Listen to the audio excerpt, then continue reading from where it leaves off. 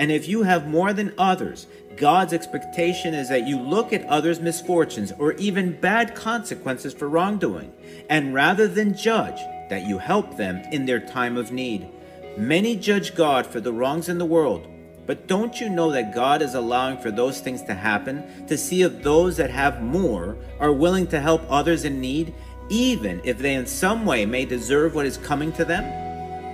Hello and welcome to another message from the Latter Rain Ministries, where we're dedicated to sharing Jesus Christ and His truth with the world. Today we'll be talking about wrongful apathy and that it will be punished. As followers of Jesus Christ, the last thing we should be is apathetic to people's needs. Some people think that the reason why bad things happen to others is because they're paying for something wrong they did. And that is not the mentality we should have in Christ. Even if someone or some people have done wrong things, we always need to remember that we are all sinners and that no one is better than the next person. We need to love our neighbor no matter what. Today's message is inspired on the book of Obadiah, chapter 1, verses 10 to 15.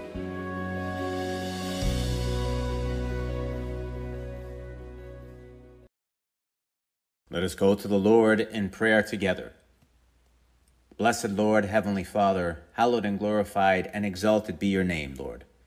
Your kingdom come, your will be done on earth as it is done in heaven, O Lord.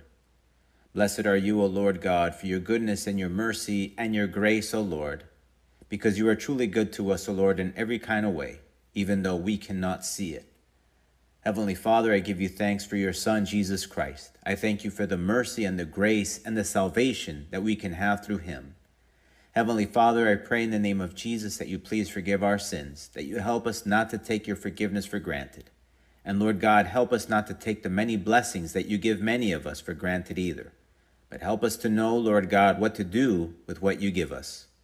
Help us to use things for your honor and glory, Lord God. Blessed be your name. In Jesus' name I pray. Amen. Today's key passage reading can be found in the book of Obadiah, chapter 1, verses 10 to 15. This is the word of the Lord. For violence against your brother Jacob, shame shall cover you, and you shall be cut off forever.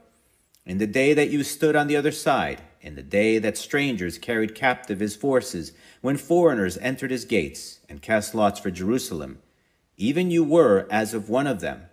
But you should not have gazed on the day of your brother in the day of his captivity, nor should you have rejoiced over the children of Judah in the day of their destruction, nor should you have spoken proudly in the day of distress. You should not have entered the gate of my people in the day of their calamity. Indeed, you should not have gazed on their affliction in the day of their calamity, nor laid hands on their substance in the day of their calamity. You should not have stood at the crossroads to cut off those among them who escaped, nor should you have delivered up those among them who remained in the day of distress. For the day of the Lord upon all the nations is near. As you have done, it shall be done to you. Your reprisal shall return upon your own head. In today's message, we see that God's wrath was being fulfilled on the people of Israel and Judah because of their constant sin before the Lord. After God had sent prophet after prophet for many years, warning them of the impending doom, if they didn't turn from their evil ways, the day finally came when the consequences that had been prophesied did come true. And when this horrible time had come, the people of Edom, Israel's neighbor, either just stood by and watched, or they took advantage of the situation and brought even more horror to their calamity. Even though Israel and Judah were paying for their constant rebellion against God, the people of Edom were either indifferent to their situation or made things even worse. And this kind of behavior was unacceptable to the Lord. And the general takeaway we need to glean from this is that we should not stand idly by, or least of all take advantage of or further torment those that are going through hardship, even if they deserve what is coming to them. One of the problems that many people have is that they think that if something goes wrong with another person, and not with them, they think that they are better than that other person.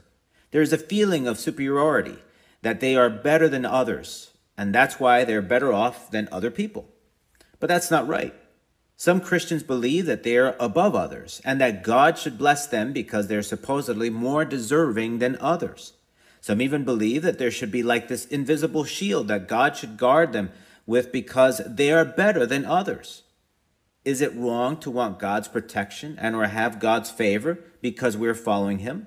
Of course not. We should pray for the Lord's protection. We should desire the God's presence in everything in our lives. But the problem is having this feeling of superiority and that somehow we deserve better than others.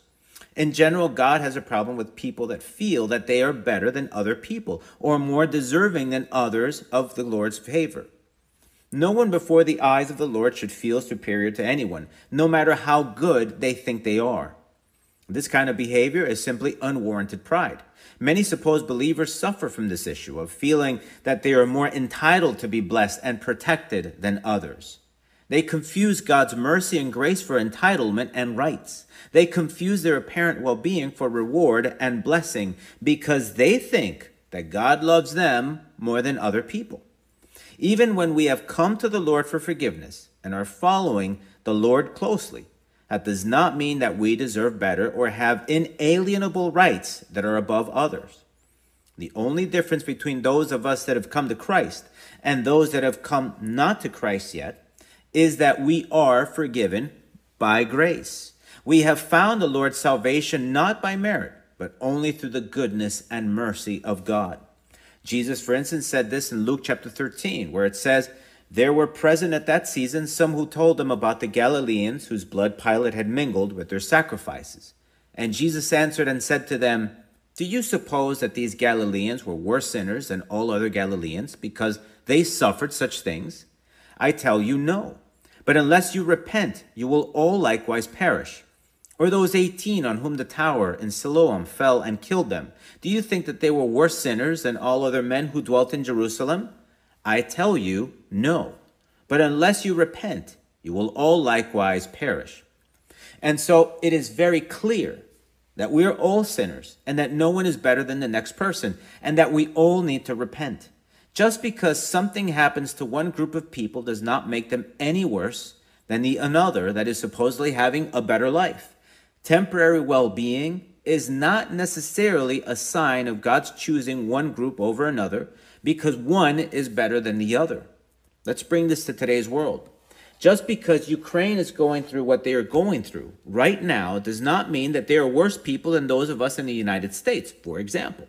And quite honestly, if there are those of us that enjoy a better life right now, then God's expectation is that we do something to help those that are less fortunate. For it is written, "For everyone to whom much is given, from him much will be required, and to whom much has been committed, of him they will ask the more." There are many people that have much, and we're not talking about the super rich or the elite, because that is where most people's thoughts go first.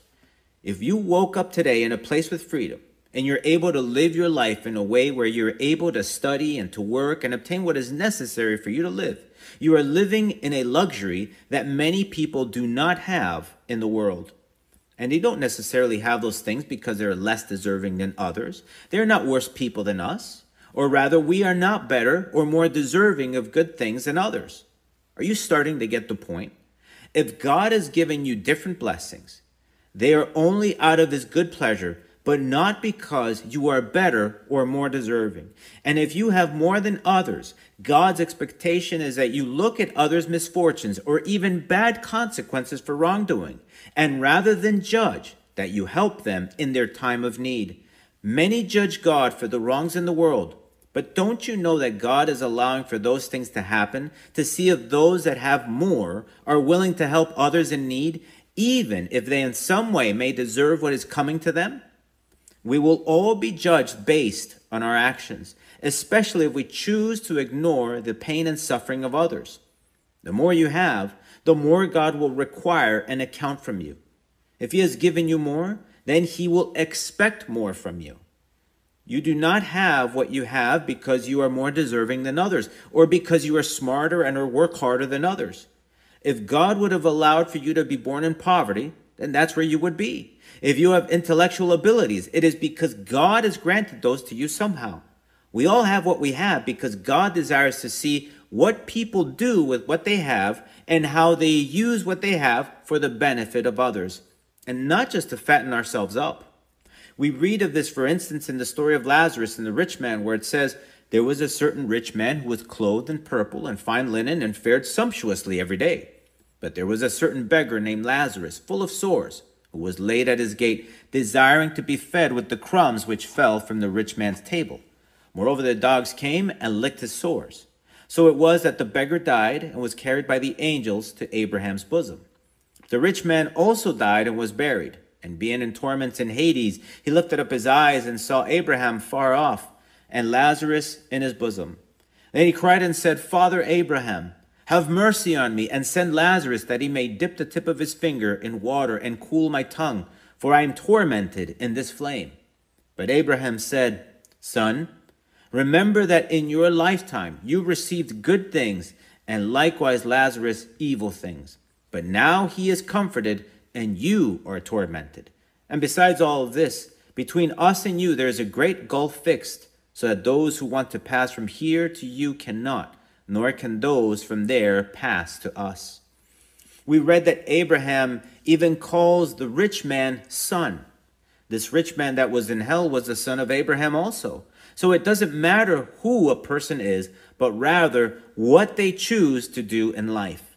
God's expectation for this rich man was for this rich man to have looked upon Lazarus' need and to tend to him. Lazarus was laid at his gate, so the rich man knew full well of Lazarus and his need. Yet he chose to ignore Lazarus' condition and to just satisfy his own desires.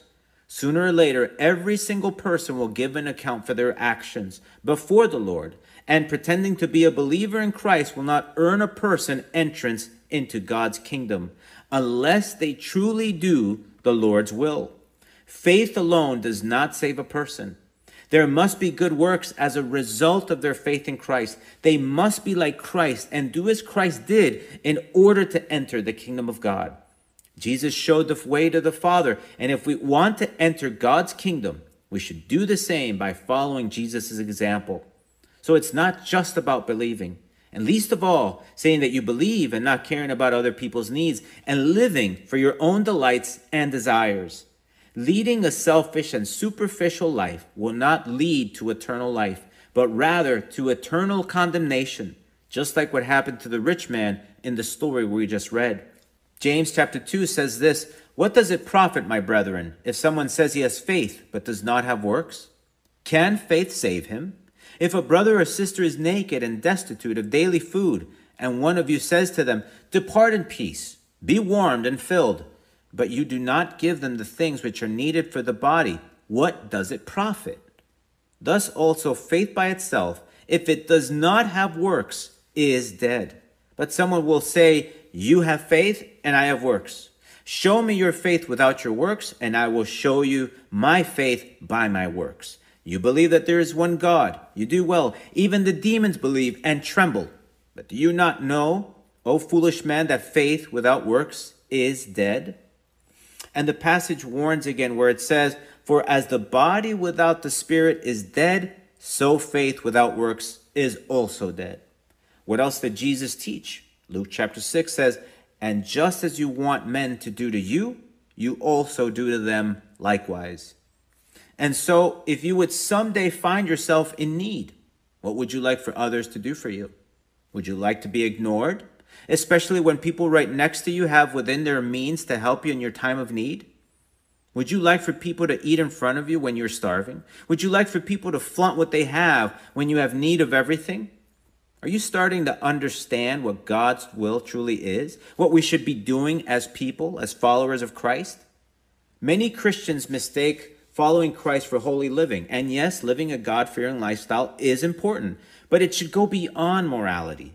What is most important to the Lord is that we learn how to love our neighbor. That is what good works are all about. What is more important to the Lord, that you feed the hungry or that you sing nice songs in church?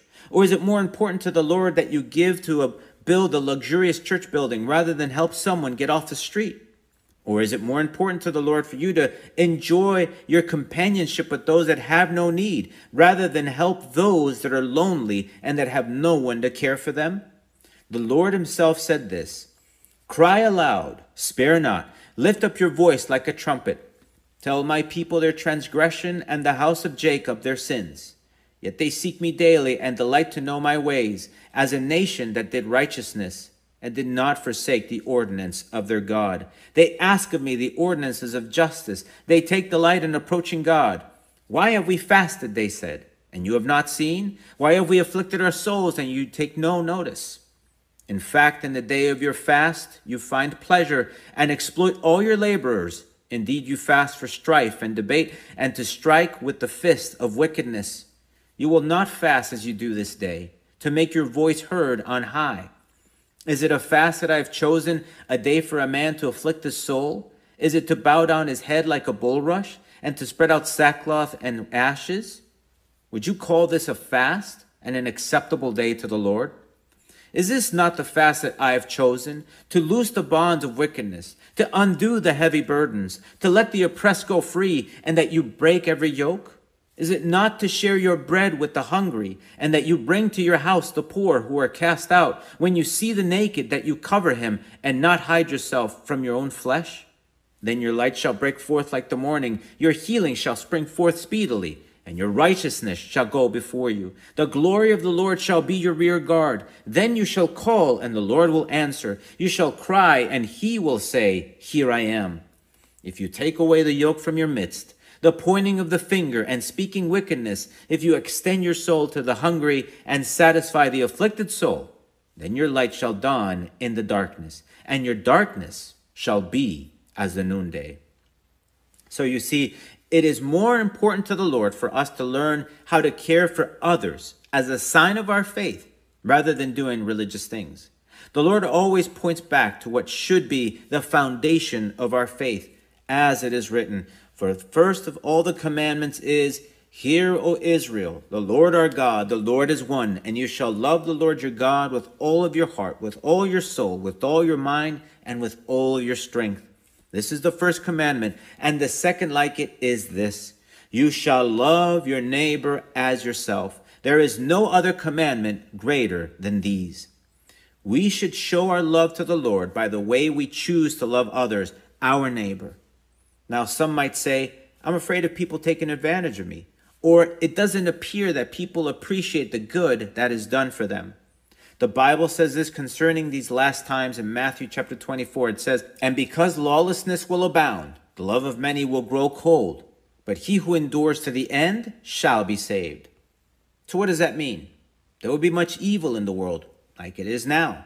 And with evil, there is either ungratefulness or trickery or deceit, all things that involve sin. But we are urged to endure doing those things that are pleasing to God until the end. And God's desire is not conditional. In other words, who cares if people appreciate or not what is done for them, or if they have wrongful attitudes and or deceive? The only thing that should matter to us is that God is watching what we're doing, and that we will only give an account for what we do, not for what other people do or don't do. Jesus even taught us this regarding our love for our neighbor, where it says in Matthew, You have heard that it was said, You shall love your neighbor and hate your enemy. But I say to you, love your enemies, bless those who curse you, do good to those who hate you, and pray for those who spitefully use you and persecute you, that you may be sons of your Father in heaven, for he makes his sun rise on the evil and on the good, and sends rain on the just and on the unjust. For if you love those who love you, what reward have you?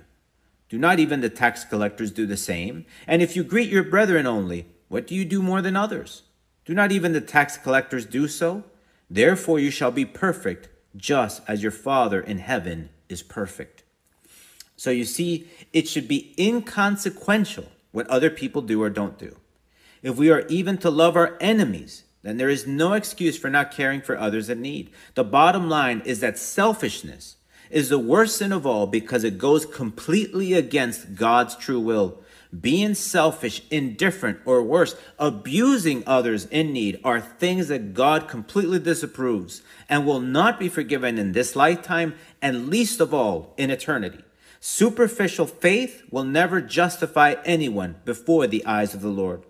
God looks for more than religion in people. He desires love, true love, for both him and for other people, even for our enemies. And that means that there is action involved, good works.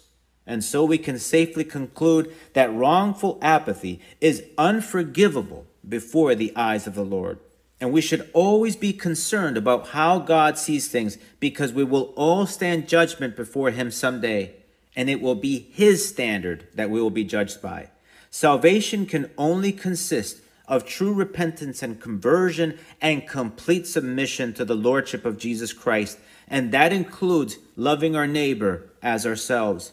People need to repent and convert from their selfish and loveless ways, and they need to embrace the Lord's direction, because in a Lord-servant relationship, the servant is supposed to do as his master directs him to do. That is the whole premise for salvation, and that is the whole purpose for our existence. That is the way to salvation through Jesus Christ. It doesn't get any simpler, more practical than that. If we want to be saved, then we must do as the Lord tells us to do, and apathy goes completely against what the Lord teaches. And so, what is the least that a follower of Jesus Christ should do? What should a genuine follower of the Lord Jesus Christ that wants to inherit eternal life be doing during these difficult and perilous times that, quite frankly, may not get any better? The Bible gives us this very wise counsel. Do not be deceived. God is not mocked. For whatever a man sows, that he will also reap. For he who sows to his flesh will of the flesh reap corruption. But he who sows to the Spirit will of the Spirit reap everlasting life. And let us not grow weary while doing good, for in due season we shall reap if we do not lose heart. Therefore, as we have opportunity, let us do good to all, especially to those who are of the household of faith. So, if helping physically and practically is completely clear out of your reach, which is highly unlikely, I would say at the very least, pray for the needs of others like if they were your own needs. Treat others as you would have them treat you. Ask the Lord to help them, to supply whatever their need is. Sometimes God allows for us to go through hardship, not because something wrong has been done necessarily, but rather with the goal that we understand fully what the experience is, so that we can help others that are going through similar situations. The Apostle Paul said this, I know how to be abased, and I know how to abound. Everywhere and in all things I have learned to both be full and to be hungry, both to abound and to suffer need. And if you don't know what it's like to go through what other people are going through, we all have the ability to just imagine for a few minutes what it would be like. How would you feel if you were hungry, without clothes, without a home to live in, lost loved ones, without anyone to care for you, in dire need, being very sick or terminally ill, at the risk of being killed at any moment, being wrongfully persecuted or imprisoned, and so on? Think about real needs others may have and make them your own in Christ. The Bible says that we should pray without ceasing. It doesn't mean that we have to literally be praying 24/7, but it does mean that we should pray often. And they don't have to be long sessions with fancy words or anything like that. You don't need to be dramatic. We're not going to impress the Lord with our theatrics. The main thing is that our prayer needs to be heartfelt and genuine. It can be done anywhere and for a few moments. Sometimes it's even good to have a prayer list to make sure you don't forget the things that people you would like to pray for. However you do it, think about the issues like if they were your own and intercede before the Lord accordingly. God wants us to care, so we should care. But as always, the Lord encourages us to always look to see how a need can be met physically and practically through the guidance of the Holy Spirit. Many times, we can meet certain needs, and also it is a good thing to encourage others to get involved also, to inspire them to love the Lord and to love their neighbor. We need to be salt and light of the world. Christ needs to be seen in our lives. Always think, God is watching. Let us pray. Heavenly Father, Lord God, help us, O Lord, to be aware of our surroundings. Help us, O Lord, not to close ourselves in our own little worlds and in our own little comfort, Lord God. Help us, O Lord, not to be indifferent to the pain and suffering that may be around us, or even from a distance. Heavenly Father, help us to be able to have caring and loving hearts. Help us not to be selfish. Help us not to look for our own needs and desires, Lord God, but help us to be able to have other people in our minds. Help us, O Lord, to be able to look to help them. Lord God, I pray, O Lord, that you help us to always remember that there will come a day when we will all give an account for everything that we've done. Lord God, I give you thanks because your salvation is through grace. But your grace, your salvation has a purpose, has a reason, has a why. And the reason why you saved us is to be able to do your will, Lord God. You didn't save us just because. You saved us with a reason, Lord God. Help us to understand that reason and to be able to, Lord God, live out that reason, that purpose that you have set in our lives, Heavenly Father. Jesus Christ died on the cross for a reason, for a purpose, not just because. Help us, O Lord, not to be selfish people, not to be apathetic people, but to be caring people, to be able to reflect Christ in our lives, so that others may see that you are real, that you are true, and that you love them as well. In Jesus' name I pray. Amen. Please join us again next time as we look into God's Word together. And if you have any questions or just need some prayer, please email us through our website. If you want to listen to other messages, you can go to our website or look for our podcast in the Apple iTunes Store under The Latter Rain Ministries to subscribe. The Latter Rain Ministries is a self-supporting Christian ministry dedicated to sharing Jesus Christ and His truth with the world. The Lord is near. May God bless you.